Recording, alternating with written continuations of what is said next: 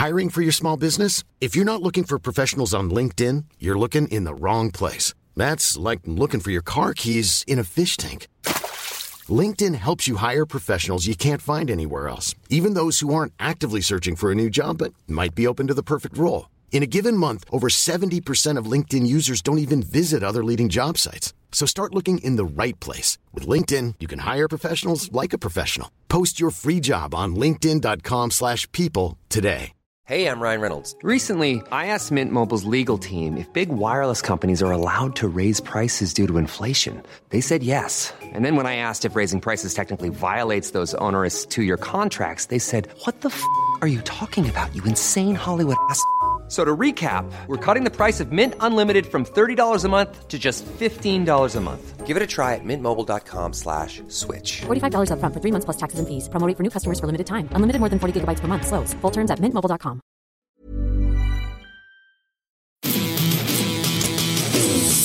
You're listening to Blue Jays Nation Radio with Cam Lewis and Tyler Yaremchuk, a member of the Nation network of podcasts and delivered by DoorDash. Welcome into another episode of Blue Jays Nation Radio. I've got with me Brendan Kuhn out in beautiful British Columbia, ready to talk about baseball and the lockout and the Blue Jays and the good vibes generally of wintertime. Brendan, how are you doing? I'm doing well. I'm watching the Canadian men's soccer team. They're winning 2-0, so things are good. Hopefully they remain good when the podcast comes out. Yeah, you better not jinx it. We don't want to be going along and find out that Canada's actually lost 5-2 to Honduras in the World Cup qualifying games. Yeah, that'd be miserable. So the first thing we're going to jump on, actually I have to do an ad read. I'm terrible at hosting these. Tyler's much better, but the reality is I'm steering the ship tonight. So we have Blue Jays Nation Radio brought to you, as always, by DoorDash. If you are a first-time user of DoorDash, then you can use promo code BJNPODBB, and you will get 25% off your first order. So go ahead and order yourself Wendy's, Taco Bell, Arby's, that kind of thing, you know? Anyways, so jumping into it, yesterday, this would be Wednesday, depending on what day you're listening to this on, was the announcement of the 2022 Hall of Fame class, in which there was only one player elected. It was David Ortiz. So how much time do we want to spend talking about this? Do you care at all? I'm not a big Hall of Fame guy. For as much as I like baseball, I don't care a ton. And my frustration with voting is so high that it's better for me to just kind of ignore the whole process, let it play out, and let everybody else get mad reasonably and try and avoid it altogether. But Barry Bonds should be a Hall of Famer, and that's basically the end of my opinions.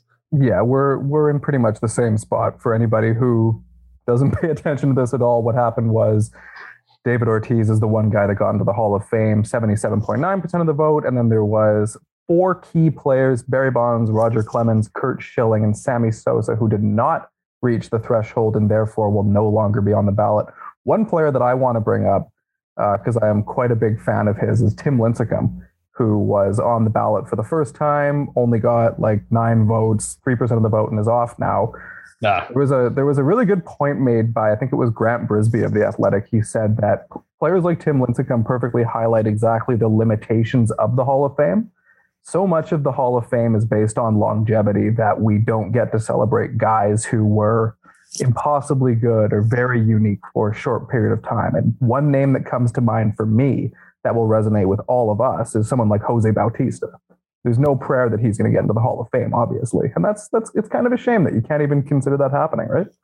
Yeah, it's a bummer when you look at guys' peaks and sometimes a sustained peak, right? Like 3, 5, 6 years where they are elite of the elite players in baseball. But yeah, maybe they were, late bloomers and they didn't break out like Bautista until a certain age, or maybe they're Tim Lincecum, who's just a short, skinny pitcher who, whose body was only going to carry him so far. But man, Lincecum's peak was awesome. Like his second and third years in the big leagues, he combined for like 15 WAR, pitched like 550 innings. Like he was a monster. His career peaked in his third season. Because man, pitching beats the crap out of your body. And when you're a small guy and you're throwing that hard and doing all that herky jerky stuff, you might have some longevity issues, but man, there's some fun players who just will never get consideration. because of the longevity thing. And again, it's one of the things that just makes me shrug and say, I just don't care that much about the Hall of Fame. Despite the fact that you don't care that much about it, we should talk about the players who are going to be in the mix next year. It's not a very strong first-year class. There's Carlos Beltran, there's K-Rod, there's Jacoby Ellsbury, there's Mike Napoli, Carlos Ruiz, Jason Worth, R.A. Dickey, Joaquin Benoit, Jason Grilli, some Blue Jays legends. Are we going to see any of these guys getting in, or any? I can't say I've thought about it all that much, but there's a chance nobody gets in next year. I mean, the senior committee or whatever that vote is that happens after the fact from guys who have been off the ballot. Maybe they elect some guys, but man, I mean, like Scott Rowland, 63% of the vote this year. He's climbing. So he's got a chance. And I think maybe just with all the steroid guys coming off the ballot, maybe Rowland gets more votes next time and maybe he gets elected in. But Carlos Beltran coming off the Houston Astros stuff isn't going to get in. He probably would have otherwise. I think he's statistically a deserving Hall of Famer. But the trash can stuff and him being kind of considered the player ringleader of that is going to hurt him. Which, I mean, reasonably so if you're comparing it to the steroid guys also not getting votes, right? Like they're going to have voters who are going to view Beltran the same way they view Bonds, the ones who don't vote for him. So I don't think he's going to get enough votes. I don't know. It's not a compelling vote that's going to happen next year. No, not at all. I mean, the one thing to think about with the Astros guys is they do get there eventually down the road. And I mean, this is something we'll talk about for Carlos Correa, George Springer, Jose Altuve, tons of different guys. Is, everyone's worked up about the steroids in the 90s.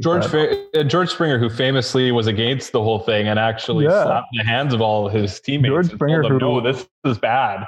This is bad. We shouldn't do this. So George Springer, not part of the scheme at all.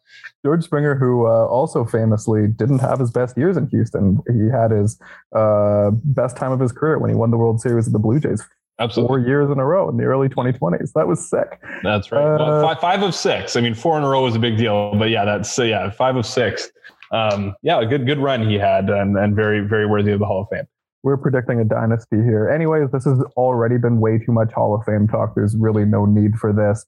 So let's jump into the second segment, which is collective bargaining agreement and lockout talk, brought to you by Twig and Berries. As always, use the promo code NATION15, and you can go and buy yourself a sweater, some socks. It's extremely cold out here in Toronto. I don't know if it's cold out in BC. It seems you guys have nicer winters, though you probably haven't seen the sun in 8 weeks, but we'll take some nice socks, just they don't need to be as thick. Yeah, you need, toques, socks, scarves, all the sort, that kind of thing. Get you through the rest of winter. We have like 2 more awful months left, and then we're golden with baseball around the corner. Perhaps not necessarily, because the Players Association and the owners are still at odds. They haven't come to a collective bargaining agreement, and it's looking more and more like spring training, which is supposed to start in little over a month, is going to be pushed back. What are your thoughts on the negotiations? What's been happening this past week for those who are not paying attention? Well, like pitchers and catchers, I think we're like 2 weeks away from them supposed to arrive. So we're like really close to that. I mean, I don't think there's too much angst amongst players for being to spring training on time. Spring training is already super long, and it really only serves to, let pitchers slowly get stretched out. But all these guys are working at their local labs and getting their pitching in and all that stuff anyway. So I don't think there's too much stress about that. But it's a bummer that we're not talking about the fun baseball stuff in anticipation of a fixed date of, players arriving and getting those, beat writers getting their stories out and pumping those. Yeah, exactly. Best shape of their lives. And just pumping out all those stories. It's it's sad. And part of that is the whole free agency element of it, where like, I don't know, there's a lot of players I haven't even thought about all that much in the last, 2 months now. And it's a bummer because the baseball offseason's fun. Transactions are fun. And just this dead period of knowing nothing's going to happen is just kind of blah. Tell me about it. It's not, and there's one group of people that I think gets kind of overlooked during this whole thing is those who produce content for a living. And it is not smooth sailing out there for us right now. We haven't had anything to talk about in like 2 months. Well, I mean, there's lots of websites that we care a lot about in baseball, including Blue Jays Nation, right? And you want content, you want good, exciting content to be putting out there, or angry content. But now it's just there is very rarely anything new happening on the fun side of baseball. And that's a bummer for the people who really care, right? Like, there's really casual baseball fans who only care during the season, and that's fine. And those fans are important. But the really hyper engaged, baseball obsessed fans who love the off season, raising my hand on that. It's a bummer. I will say the one upside is eventually when this thing ends, that first week to 10 days is going to be chaos, and it's going to be so fun, right? There's going to be trades. Like, there's going to be a lot of trades in like a span of 10 days, and there's going to be a lot of signings as people need to figure out where their family's going to live for the year and all that stuff, right? So. I guess that's the silver lining, is we're going to have some fun when we get out of this. But right now, negotiations are happening, and there was a bit of progress, it seemed, recently, which is good. You and I are, not super well equipped to talk about labor law and all this different stuff, and the really like getting down into the depths of what's going on. But ultimately, I would like to see the players get some wins, some quote unquote wins, because they've been taken to the woodshed like 3 straight CBAs. Yep. And now they're coming from a position where they lack leverage. Teams are spending less on players now than they were like 2-3 years ago. Yankees last year had a payroll that was smaller than like an early 2000s payroll they had. Selfishly, cool. Like, that's great. Yankees don't spend, but everybody else, National League teams, spend what you should be spending in line with the revenue, like gigantic boost that revenues have taken over the last 2 decades in baseball.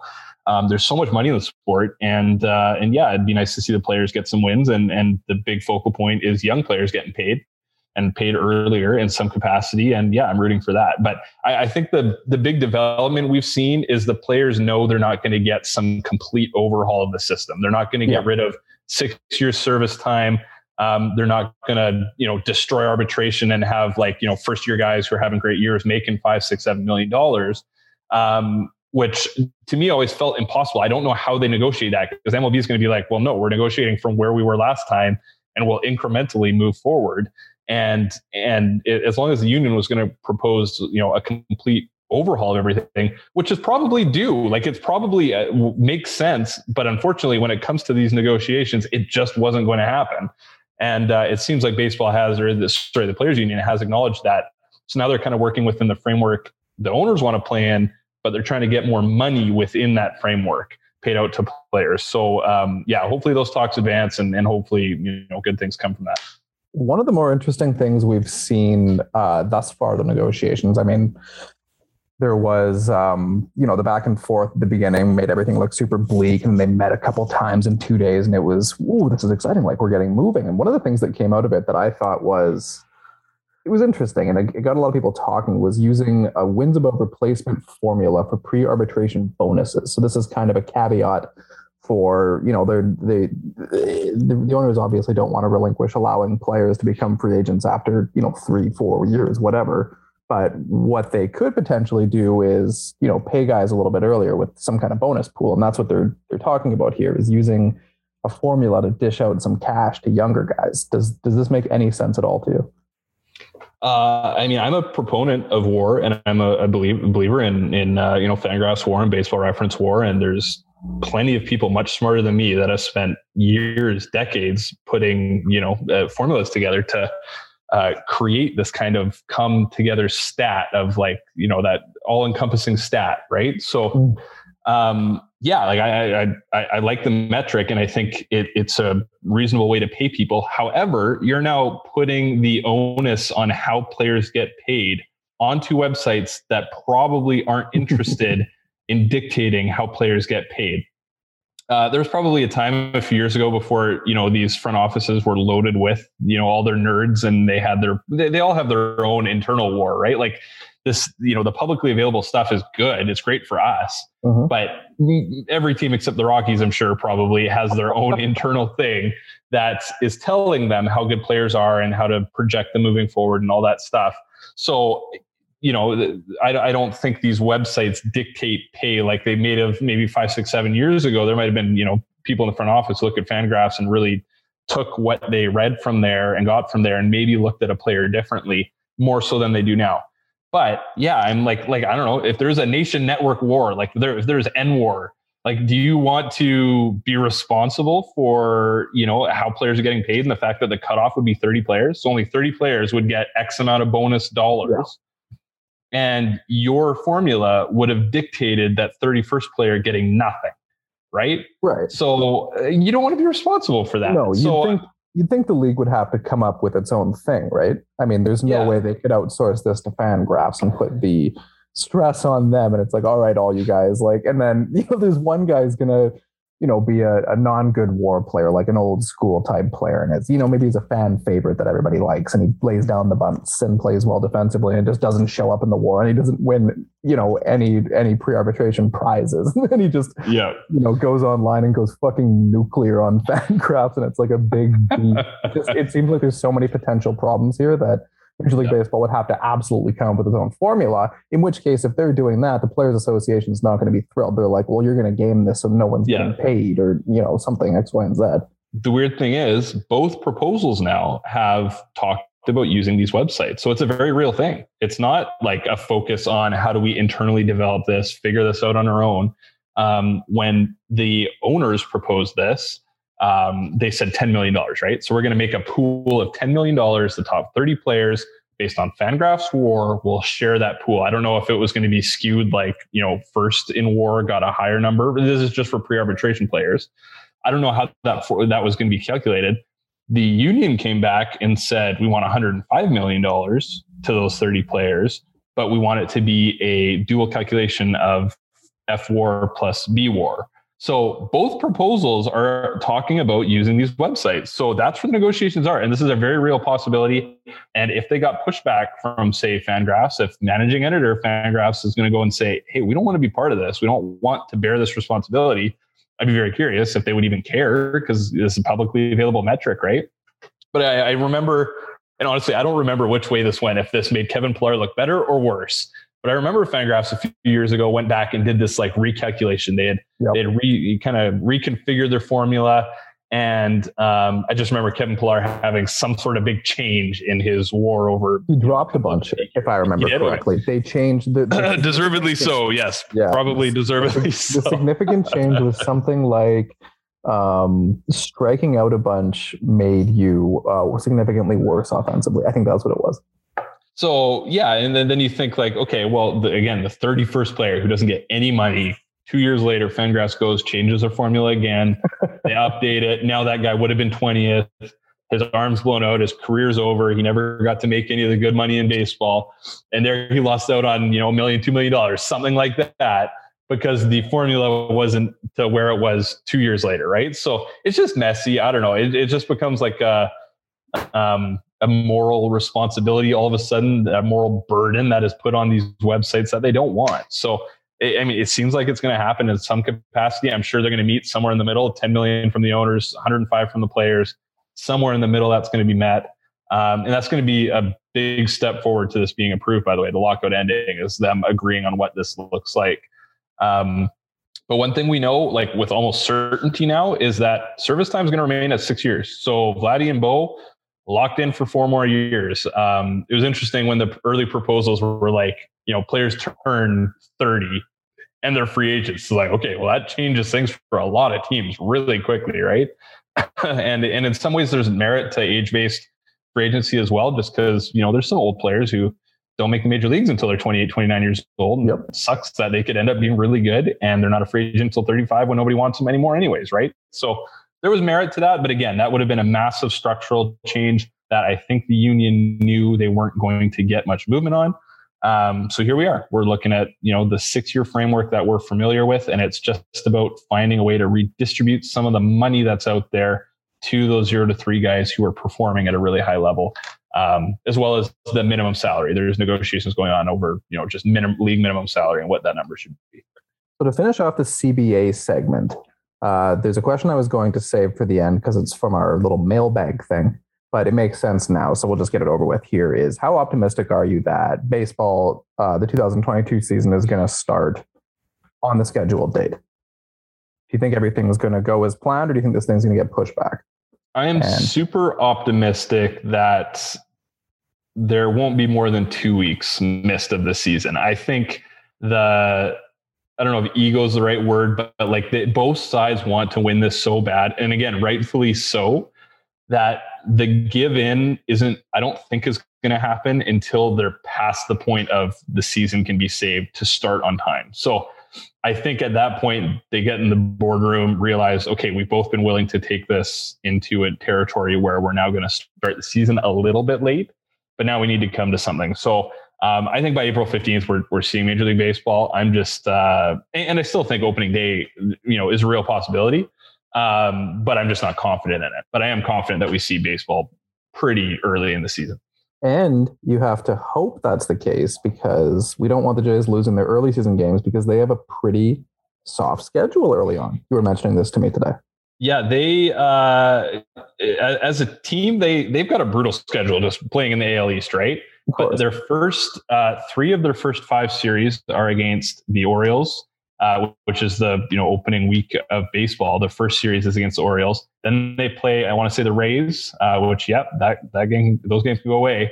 But then they play the Rangers, and obviously you want to play the Rangers. Not a good team, despite the money they've spent. And then the Oakland A's as well. So 3 of the first 5 series, despite the overall schedule being very difficult, 3 of the first 5 are against, pretty mediocre teams. Oakland is not going to be the same next year as they were in the past couple of years. Potentially they're a teardown type team. So they're going to trade a bunch of guys to the Jays. Exactly. They're going to be one of those frantic, crazy amount of trades. Yes, Blue Jays are going to take some of their good players. I'm hoping. That's what we're thinking. We'll touch on that. We'll get to that in a little bit. We'll touch on that. And the reasons for and against it. But yeah, I want to see the Blue Jays hitters open the season against the Baltimore pitchers. That's very important to me. Very important to me. We have a continuation of the game from September on, what was that, September 12th, when they scored like 26 runs in 8 innings or something. In like 3, it was like 26 runs in like 11 outs. It was like 3 2/3 of an inning. Just insane. So baseball, please, Union, I want you to get everything you're asking for. Please don't rob me of a Baltimore series to open the season. Yeah, seriously. I'm losing my mind over here. I need some transactions, need something to talk about, need something to think about. Anyways, we are now going to move on to our final segment, which is brought to you by Sports Closet. Head over to the sportscloset.ca and buy yourself. The website right here has a Montreal Expos jersey. We learned last week that the Montreal Expos will not be coming back to life because MLB has vetoed the split city plan between Tampa and Montreal, which never made any sense. But you can still go ahead and buy yourself an Expos jersey from the Sports Closet. Head over there and buy yourself some merchandise and memorabilia. So now we're going to jump into the segment that I have just called Random Jays Talk. And the first thing I wanted to bring up, it was on Reddit, posted by user Josh89Re, was this lineup. I haven't showed it to you. I didn't send it to you in our pre-talk notes because I want to just like read off these guys in the lineup from this game in April of 2019. And it's absolutely insane how much the Blue Jays have turned things around in such a short period of time. So leading off is Socrates Brito. And then we have Teoscar Hernandez, Justin Smoke, Randall Grichuk, Rowdy Tellez, Brandon Drury, Freddie Galvis, Richard Urania, and Luke Maile. That was like a week into the season in 2019. How did we watch any of that? Yeah, that was just the dreaming on the Vlad and Bo call-ups, right? Not sure we were watching that. We were watching Buffalo Bison games on MILB TV. I have no memory of this series. They're playing Cleveland in early April. What? Yeah. It's the kind of thing you put on in the background. But man, things were dark, and they turned around quickly. And I know there's a lot of complete anti-teardown people, and the Jays didn't really do like a full-scale, long-term teardown. They turned things around pretty quickly. Season. This was from the start. They're punting this 2018. Even they entered that season with Donaldson still, and that was a team. If things broke right, could have been fringe wildcard contenders. 2019, you knew that wasn't going to be the case. And when you have seasons like that, I don't mind taking gambles on Socrates Brito. I don't mind giving Teoscar Hernandez a bunch of plate appearances. his breakout maybe doesn't happen if the Jays are good in 2018, 2019, right? Because Teoscar then they're not going to be patient with him. And he might even be like a guy who ends up getting DFA'd because there's, they need some win now players on the 40-man roster. So, just thinking back to that time, that's a bleak lineup. But that's where teams have an opportunity to stick with the tooled up guys, take a chance on a Derek Fisher, take a chance on a Socrates Brito, and maybe they work out, and they probably don't. But those guys have become things in the past and become key parts of the next good team. Essentially the worst part of watching lineups like 2019 is the Justin Smoakes. He's a fine hitter, but like he's got no place at all on the next good team. At least you can dream on the tools of some of these guys, while also completely ignoring the games because they're not worth watching. But yeah. Well, that was a fun thing to bring up. I'm not really sure why I felt the need to do so, but I just saw it and I thought it was Trent Thornton was the pitcher too, right? So like never mind the lineup being a complete mess. Trent Thornton was the starting pitcher. And now you look at the Blue Jays top four and they've got the best top four in baseball. And that top four existed middle of last season. So from 2019, they're starting Trent Thornton, who probably was one of the better pitchers you felt about. He led the team in innings that year. Yeah, like that. Trent Thornton was the guy, kind of. Yes. And now, middle last year, you've got Barrios, Robbie Ray, Alek Manoah, Hyunjin Ryu. Just a wild turnaround, both position players and starting rotation. Just incredible. So this is a really good segue by you. Is our next topic, speaking of pitching, is that Kevin Gausman came on Twitter last week and said the Giants didn't offer him a contract. What's going on here? Does that remind you of anything of the 2016 offseason? Big Bad Shapiro walks into town and David Price doesn't get an offer. And that was just like, oh man, I remember defending that so much. I'm like, okay, well, if the Blue Jays don't think David Price, or they don't want to pay him more than like, let's say $140 million, why bother insulting somebody with a bad, like 50% below market value offer than just not offering one at all, which is the same thing here. The Giants, we've come to learn, are being much more frugal than I would have thought. And Farhan, their Canadian GM, awesome guy, really good at what he does, seems to have a knack at finding Socrates Brito and making them good. And the Giants put together a 107-win season last year with a bunch of random players. And I thought they were going to spend huge this offseason. I thought they were going to be the top spender in baseball. So I had always assumed Gausman was just going back to the Giants and didn't really consider him as an option for the Blue Jays. And come to find, they didn't want to spend, 9 figures. They didn't want to put $100 million contract on anybody. It's kind of been reported out of the local beat writers from San Francisco. So I'm surprised at kind of what they've done. And they seem to think they can just piece together a team and put together a rotation again with the Alex Wood types and Alex Cobb they brought in, and just all these short-term deals, guys they think they can get the most out of and go from there. There was a time where I was a little bit worried about what that meant about Kevin Gausman. Like what do they see that worries them? But at the same time, the year before, they gave him the qualifying offer when nobody thought that was going to happen, right? Yep. Like Gausman was not, people weren't talking about him as even a consideration for the QO. And then the Giants came and gave him $18.5 million. So they were the high team on him when it was a 1-year option. And then they completely backed off when he was going to go, get his bag, get his long-term 5-year deal. So kind of weird to see it from afar.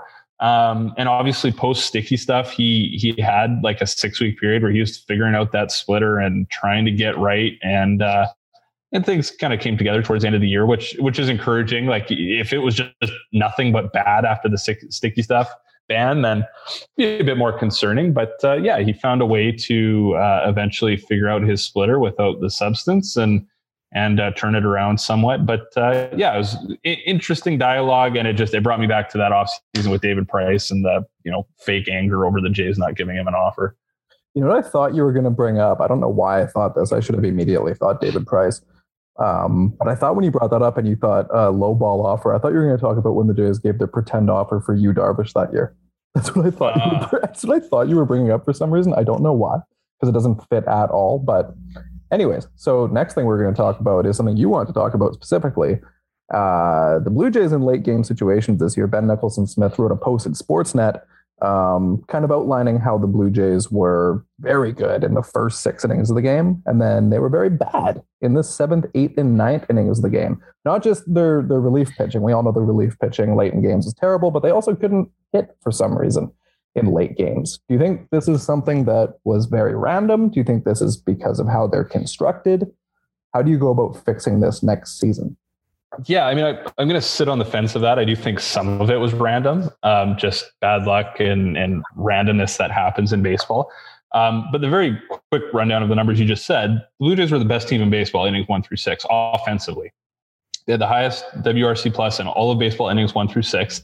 They were 12th, so just slightly above average in innings 7 plus, 7 through extra innings.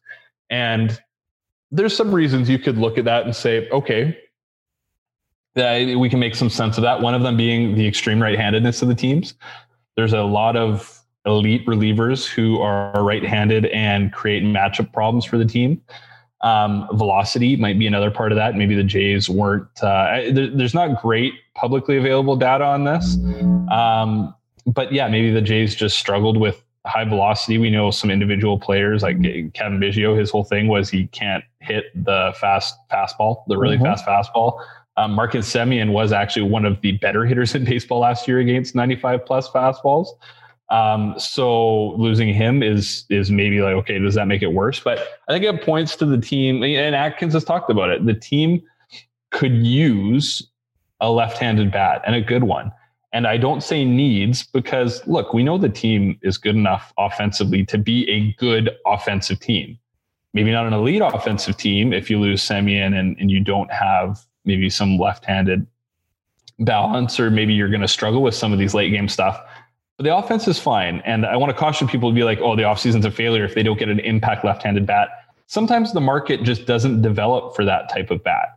And Kyle Schwarber is a fit that I like, but he's an awkward roster fit because he's now taking a lot of DH at bats, and that, maybe cuts away from George Springer DH at bats.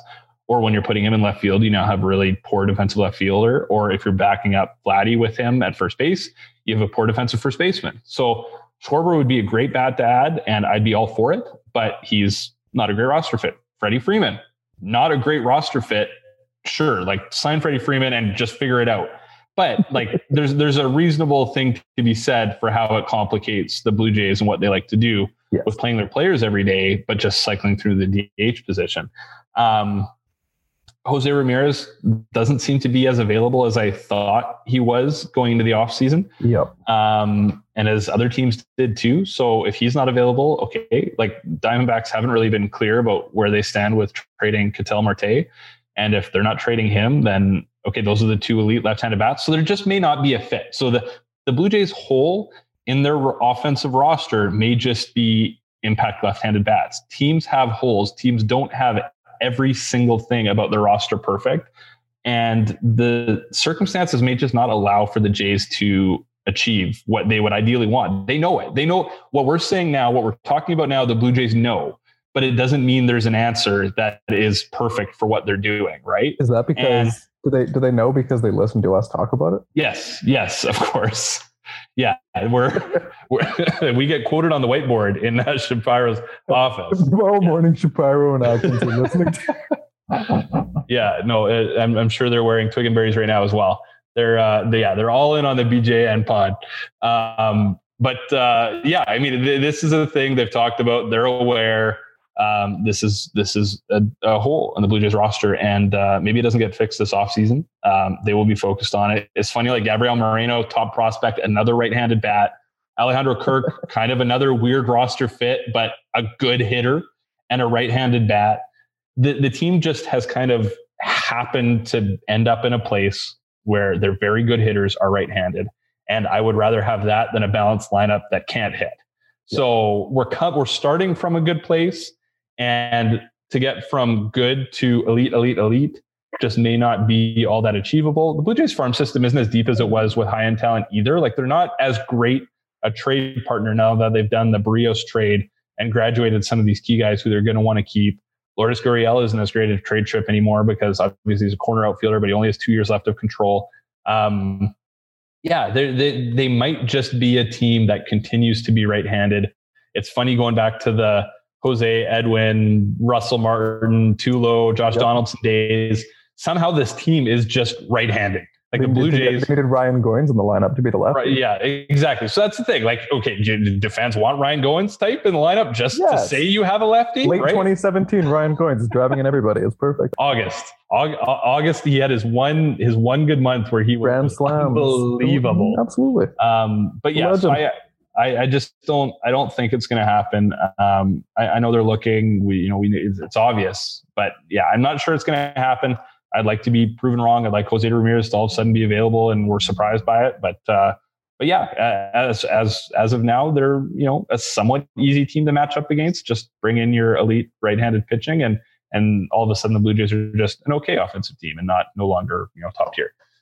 All right. So speaking of trades, because we're going to now move into our rapid fire questions period, I went on the Twitter account and asked if anybody had any questions, and we got a lot of responses. People were very excited to ask you questions. The first one I want to ask comes from Tyler Sanders, not Tyler Yaremchuk. Tyler Sanders asks, Oakland A's trade proposal, what would you give up to acquire Matt Chapman and Sean Manaea from Oakland? Would this be worthwhile? Yeah, possibly. Like the trade package is, you're getting 3 years of players, right? You get 2 years of Chapman, 1 year of Manaea. I like both players. Chapman, I mean, he fits into the conversation we just had. Right-handed. Like Chapman upgrades your team, but he's another right-handed bat. He's also had kind of a weird decline offensively. Like the power is still there, but like his strikeouts have just shot through the roof the last 2 years. And I know he had, I think he had hip surgery or something like that somewhat recently within the last 2 seasons. So he's not maybe the player we thought he was in 2019, right? At that time, he's like, top 10 position player in baseball, and he's not that anymore. So, and then for 1 year of a starter, I'm actually not that big on giving up a lot for a walk-year starter. The Blue Jays have 4 very good pitchers under contract for at least 2 more years. It absolutely makes sense to fill that 5th slot with a short-term option. But I would expect that to come from free agency. I just don't think they want to be giving up more of that farm system that we just talked about. Is a little bit more thinned out than it used to be on single year pitchers. Same thing with the bullpen. Like I think they'll address the bullpen I think they're pretty okay with the bullpen now, and they'll look to obviously make additions in middle of season, see who's good, who's not in their own pen, and then upgrade from there. But yeah, I would expect a Steven Matz type deal for a 5th, like last year, right? That type of guy to come in to be the 5th starter, which bumps Stripling and Pearson down 1 slot. And that gives you a bit of that cushion, right? Hyunjin Ryu, mostly healthy last year, despite some of the struggles he had, but a history of, battling some injury stuff. So they've got 4 guys, but 1 or 2 of them could get hurt, right? So you do need that depth.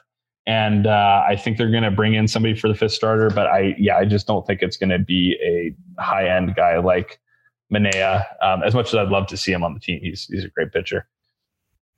So before I jump into the next questions, there's actually Caitlin McGrath at a post in The Athletic in which there was a trade proposal from an Oakland Athletics writer for these 2 players, Chapman and Manaea, and the package that the Athletics writers asked for back involved Jordan Groshans, Kevin Smith, Otto Lopez, and these depth pitchers, Bowden Francis and Zach Loge. Personally, I think the Jays would be nuts if they turned that down. Yeah, I think that's the type of move you make. I don't think that would be available to them, unless Oakland is really valuable. I mean, we've seen Oakland do this before, right? When Sean Nolan, F. Kendall, Graveman, Brett Lowry, and Franklin Barreto. So one of the in the weeds factor of like baseball front offices that I don't think that was part of a consideration in that proposal is all 5 of those guys are on the Blue Jays 40-man roster. Yeah. So that would be great for the Jays if they were taking their depth guys and maybe guys who they don't see as being like Otto Lopez. I don't think has a place in the 2022 Blue Jays. Logan Francis are the probably 8th and 9th starters on the Blue Jays. So you can fill those roles with other depth guys. You can go get, sign a veteran to a, minor league free agent contract and have him pitch in Buffalo. Clearing 5 roster spots on the 40-man roster would be helpful to the Jays, right? Does a team like Oakland, who's going to be doing other trades and trading other guys away, do they have 5 spots to give 40-man time to, compared to the 2 that they would be giving away, right? So, I don't know if that trade fits Oakland, and it obviously felt light. I mean, sure, yeah. Like I just said, I don't think that type of trade happens for X, Y, and Z reason. But if that's the ask, sure, yeah, Jays will jump on that. Grosjean's, again, just more in-depth prospect analysis. He's a little bit concerning. Like his exit velos were not good, and those things matter to prospect evaluators. And it's also why I'm not sure he's as valuable as maybe a top 50 prospect some websites have him as in the eyes of other teams. But yeah, sure, make a trade like that all day long. So these 2 questions I'm going to merge together. One comes from Jerry, and he's asking, is Nate Pearson going to be starting this year? And one comes from Big Jays, who says, should the Jays just bite the bullet and have Hyunjin Ryu start every 6th day? These kind of match together to me. Yeah, I like the idea of getting Hyunjin Ryu break days or, an extra day off between starts or skipping him occasionally. That's kind of the best case scenario for the Jays, right? They add a 5th starter, again, like a Mats type, but somebody who's just worthy of a rotation spot. And they've got 5 guys they like. Well, when you're playing a span of 13 games in a row or something like that with no days off, then you bring in Stripling and give him, or call up Pearson and give Pearson like a 4 or 5 inning start. And, if it's a 3 or 4 inning start, have Stripling piggyback him and essentially give the rotation a rest. So in an ideal world, the rotation is healthy and they can accommodate that. I don't think they'd ever go to a 6-man rotation, which I don't think would be a good idea anyways. You don't want to go longer in between Manoah and Barrios and Gausman starts. So, Ryu always starting on 6 days rest doesn't really work, or every 6th day. But yeah, they should absolutely find pockets in the schedule to give him either an extra break day or completely skip him altogether. And that's kind of the best case scenario for the Jays, right? If they're in position where everyone's healthy and they can just do that, like then we're thrilled. But if the rotation has 2 injuries in it, then Ryu can't do that. Like it's just not really much of an option, right? So the season and health will dictate how you can do that, but I'm sure the Jays care about it and want to make it happen where they can. All right, next up we have Eric T, and we're going back to Hall of Fame talk here. And Eric asks if you could add one former Blue Jay to the Hall of Fame, who out of Fred McGriff, Dave Stieb, Carlos Delgado, and Tony Fernandez would you pick? Carlos Delgado off the top of my head. He's obviously the most recent player of that group. And it was a shame. He fell off the ballot in year 1, correct? Mm-hmm. Like he didn't get enough votes. Man, he had an underrated career. He had a very comparable offensive career to David Ortiz. Yep. It was in more of an offensive era, so his adjusted, and also who he played for, right? Like different, yeah. He was hidden on some bad teams. Yeah, so I was surprised, disappointed to see him fall off like that. But like his top season, he has 7.4 F4 as a first baseman. Like that's better than the season Vladdy just had. Like the peak Delgado was amazing. And I apologize to say Eric asked that question. Eric did, yes, correct. Yeah, so I am 31 years old. Some of these other players, like Steve, I have no recollection of watching him pitch. And as much as I love baseball, I'm not a big historian guy. So I don't spend too much time going back and looking at the greats of the Blue Jays, despite my love for the team and the franchise. I kind of have the era when I started watching that I care about through now. And everything before that, I'm happy it happened. I'm happy, fans have connections to X, Y, and Z player. But I don't have that. I don't feel like I have this time machine that makes me care about early 80s Blue Jays kind of thing. Right. So, I'm sure there's a case like Dave Stieb. Yeah, there's absolutely a case for him to be in the Hall of Fame. And just my lack of personal connection to him is probably why my answer is Carlos Delgado. Yeah, I'm the exact same way. I mean, I started watching the first season I can remember was 2003. Delgado was very good. He was one of 2 reasons to tune in, him and Roy Halladay. So those are 2 guys that I care about from this time. But if I could pick anyone going beyond the list, it's obviously Bautista. If there was a way to get him in, it's not going to happen. I think he's in the ballot next year, maybe the year after. I have no idea. I can't remember when he finished playing. I feel like he was playing into like 2018 or 19. But anyways, that's not going to happen. So Bautista's peak, let's say like top 4 years as a Blue Jay were, best in franchise history, I believe. And if not, very high up there. And as far as any Blue Jays who are in the Hall of Fame or in the Hall of Fame discussion, I don't think anybody has a peak that Bautista did. So at least wearing Blue Jays jersey, right? So I'd be passionate about that. Again, I know it's not going to happen, so I'm not going to let myself get worked up over it. But yeah, my answers would skew more recent. It's going to be sad when he does come around, if he does get one and done, which is pretty likely. Yeah, it'll be disappointing, but it'll be hard to see. we'll be expecting it, I guess. We'll brace ourselves. We'll cross that bridge when we get there. We have one final question from Gideon Turk, name you may or may not recognize. Wins and Flosses on Twitter. He asks if you brush your teeth. Yeah, I have done that before. Correct. To be clear, Gideon is a dentist, or at least a dentist to be. Therefore, this is why he's asking this question. No, there has not been a discussion around me specifically and whether or not I brush my teeth. But yes, I brush. I went to an electric toothbrush based on his recommendation. So he has an active part in my oral hygiene health. So thanks for that. I don't know if he can get a better grade in a paper or something with one of his professors because he's spreading the oral care gospel to everyone here. But yeah, taking care of the choppers. On the opposite end of that, and I know Gideon will probably hate hearing this, is so I never floss my teeth ever. And I've gone to the dentist the last like 2 or 3 times I've gone. They ask me, they're like, do you floss your teeth? And I just straight up say no. I don't lie. I'm not going to lie. And they're like, oh, it seems like you do. Oh, well, you're a great brusher then. Right. And I'm like, absolutely. That's fantastic. So basically, we'll have to ask him what that means then. Because what's our takeaway? What's our takeaway if the perception of a dental hygienist is that you must floss? That's a very, very good question. So yeah, that's kind of what I'd like to know is, does this mean that I never have to floss my teeth again, no matter what? So we've buried this at the end. So now we get to find out if he actually listens to us and listens all the way through, because we get to see now if he brings us up. But yes, I have questions. Gideon, answer that question for us, please. Yeah, we have to let him know that at like minute 40 something of the podcast, we've asked him a question. Well, we give him 2 days to listen first. Again, we're not just going to let him know what he's talked about, because then he's going to listen just for that reason. We can't say anything. We can't give any spoilers. So. All right. So those are all the questions I have. Is there anything you want to add? Anything you want to ask me? Well, to the listeners that we're talking about dental hygiene and dentists on Twitter because of the lockout. So yeah, let's get this thing wrapped up. Let's get pitchers and catchers reporting. Let's talk about the fun of baseball again.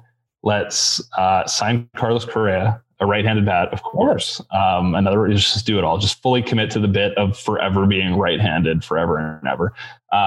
Although there's another right-handed power bat. Sorry, we just got word of today.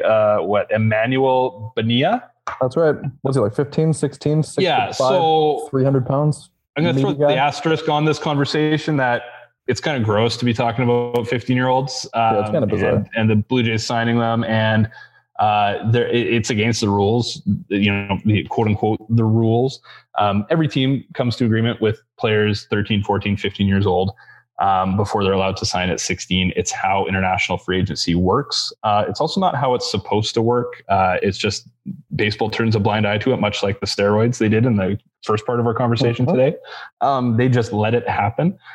And it wouldn't be as gross if these players were represented by agents and the type of people who have their best interest at heart, but they don't. There's a lot of human trafficking elements to these teenagers in the Dominican, kids and families who are taken advantage of or committing 20% of future earnings to these, these quote unquote agents or representatives, but they're not actually, actual agents, and they're just looking to get their bag and make some money off of a family living in poverty. So it's a weird thing to talk about. But I mean, it's great that these guys, these elite players do get paid, and hopefully that creates a big difference for their family. But so we got a report today that there was a massive 15-year-old. What is he, Cam? Like 6'3", I think, yeah. I exaggerated the first time. He's 6'3", like over 200 pounds. Yeah, like turning 16 in the next couple months. So born in like 2007. Yeah, a massive kid. So we'll see what that becomes. But apparently, based on some evaluators here, he's one of the top 4 players in the class next year. And the Blue Jays are, in one of those verbal agreements with him. In the ballpark of $4 million. So another fun prospect. And I believe he's a right-handed slugger as well. So you know what that means? If there's a free agent you like and they're left-handed, just know that they have no place on the. Tell them to fuck off. Not happening. If you're left-handed, no. It'll span multiple generations. The Blue Jays thing is Canadian hockey players are left-handed. Canadian baseball players, Blue Jay baseball players are right-handed. That's just tried and true rule. That is a great place to finish off, Brendan. Thank you, as always, for coming on. It is a pleasure to see you and hear your voice and talk baseball with you. Let's end the lockout, please. Please, soon. Absolutely. Best wishes. Thanks for tuning in to Blue Jays Nation Radio, a member of the Nation Network of podcasts and delivered by DoorDash. Don't forget to like and subscribe wherever you get your podcasts from to never miss an episode.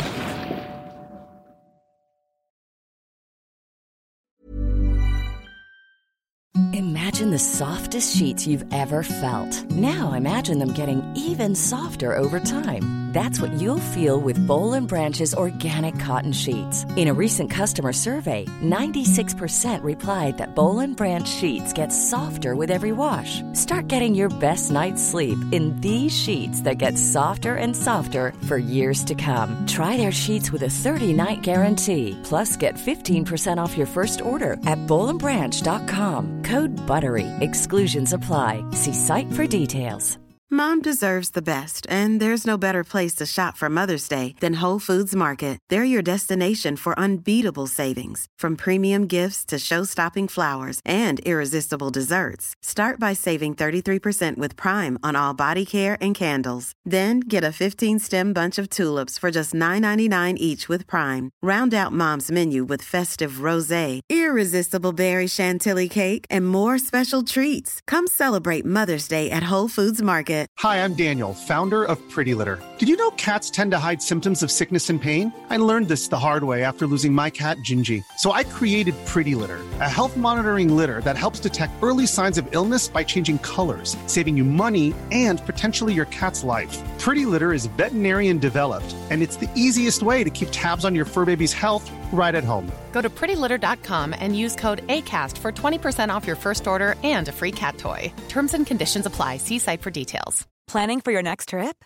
Elevate your travel style with Quince. Quince has all the jet-setting essentials you'll want for your next getaway, like European linen, premium luggage options, buttery soft Italian leather bags, and so much more. And is all priced at 50 to 80% less than similar brands. Plus, Quince only works with factories that use safe and ethical manufacturing practices. Pack your bags with high-quality essentials you'll be wearing for vacations to come with Quince. Go to quince.com/pack for free shipping and 365-day returns.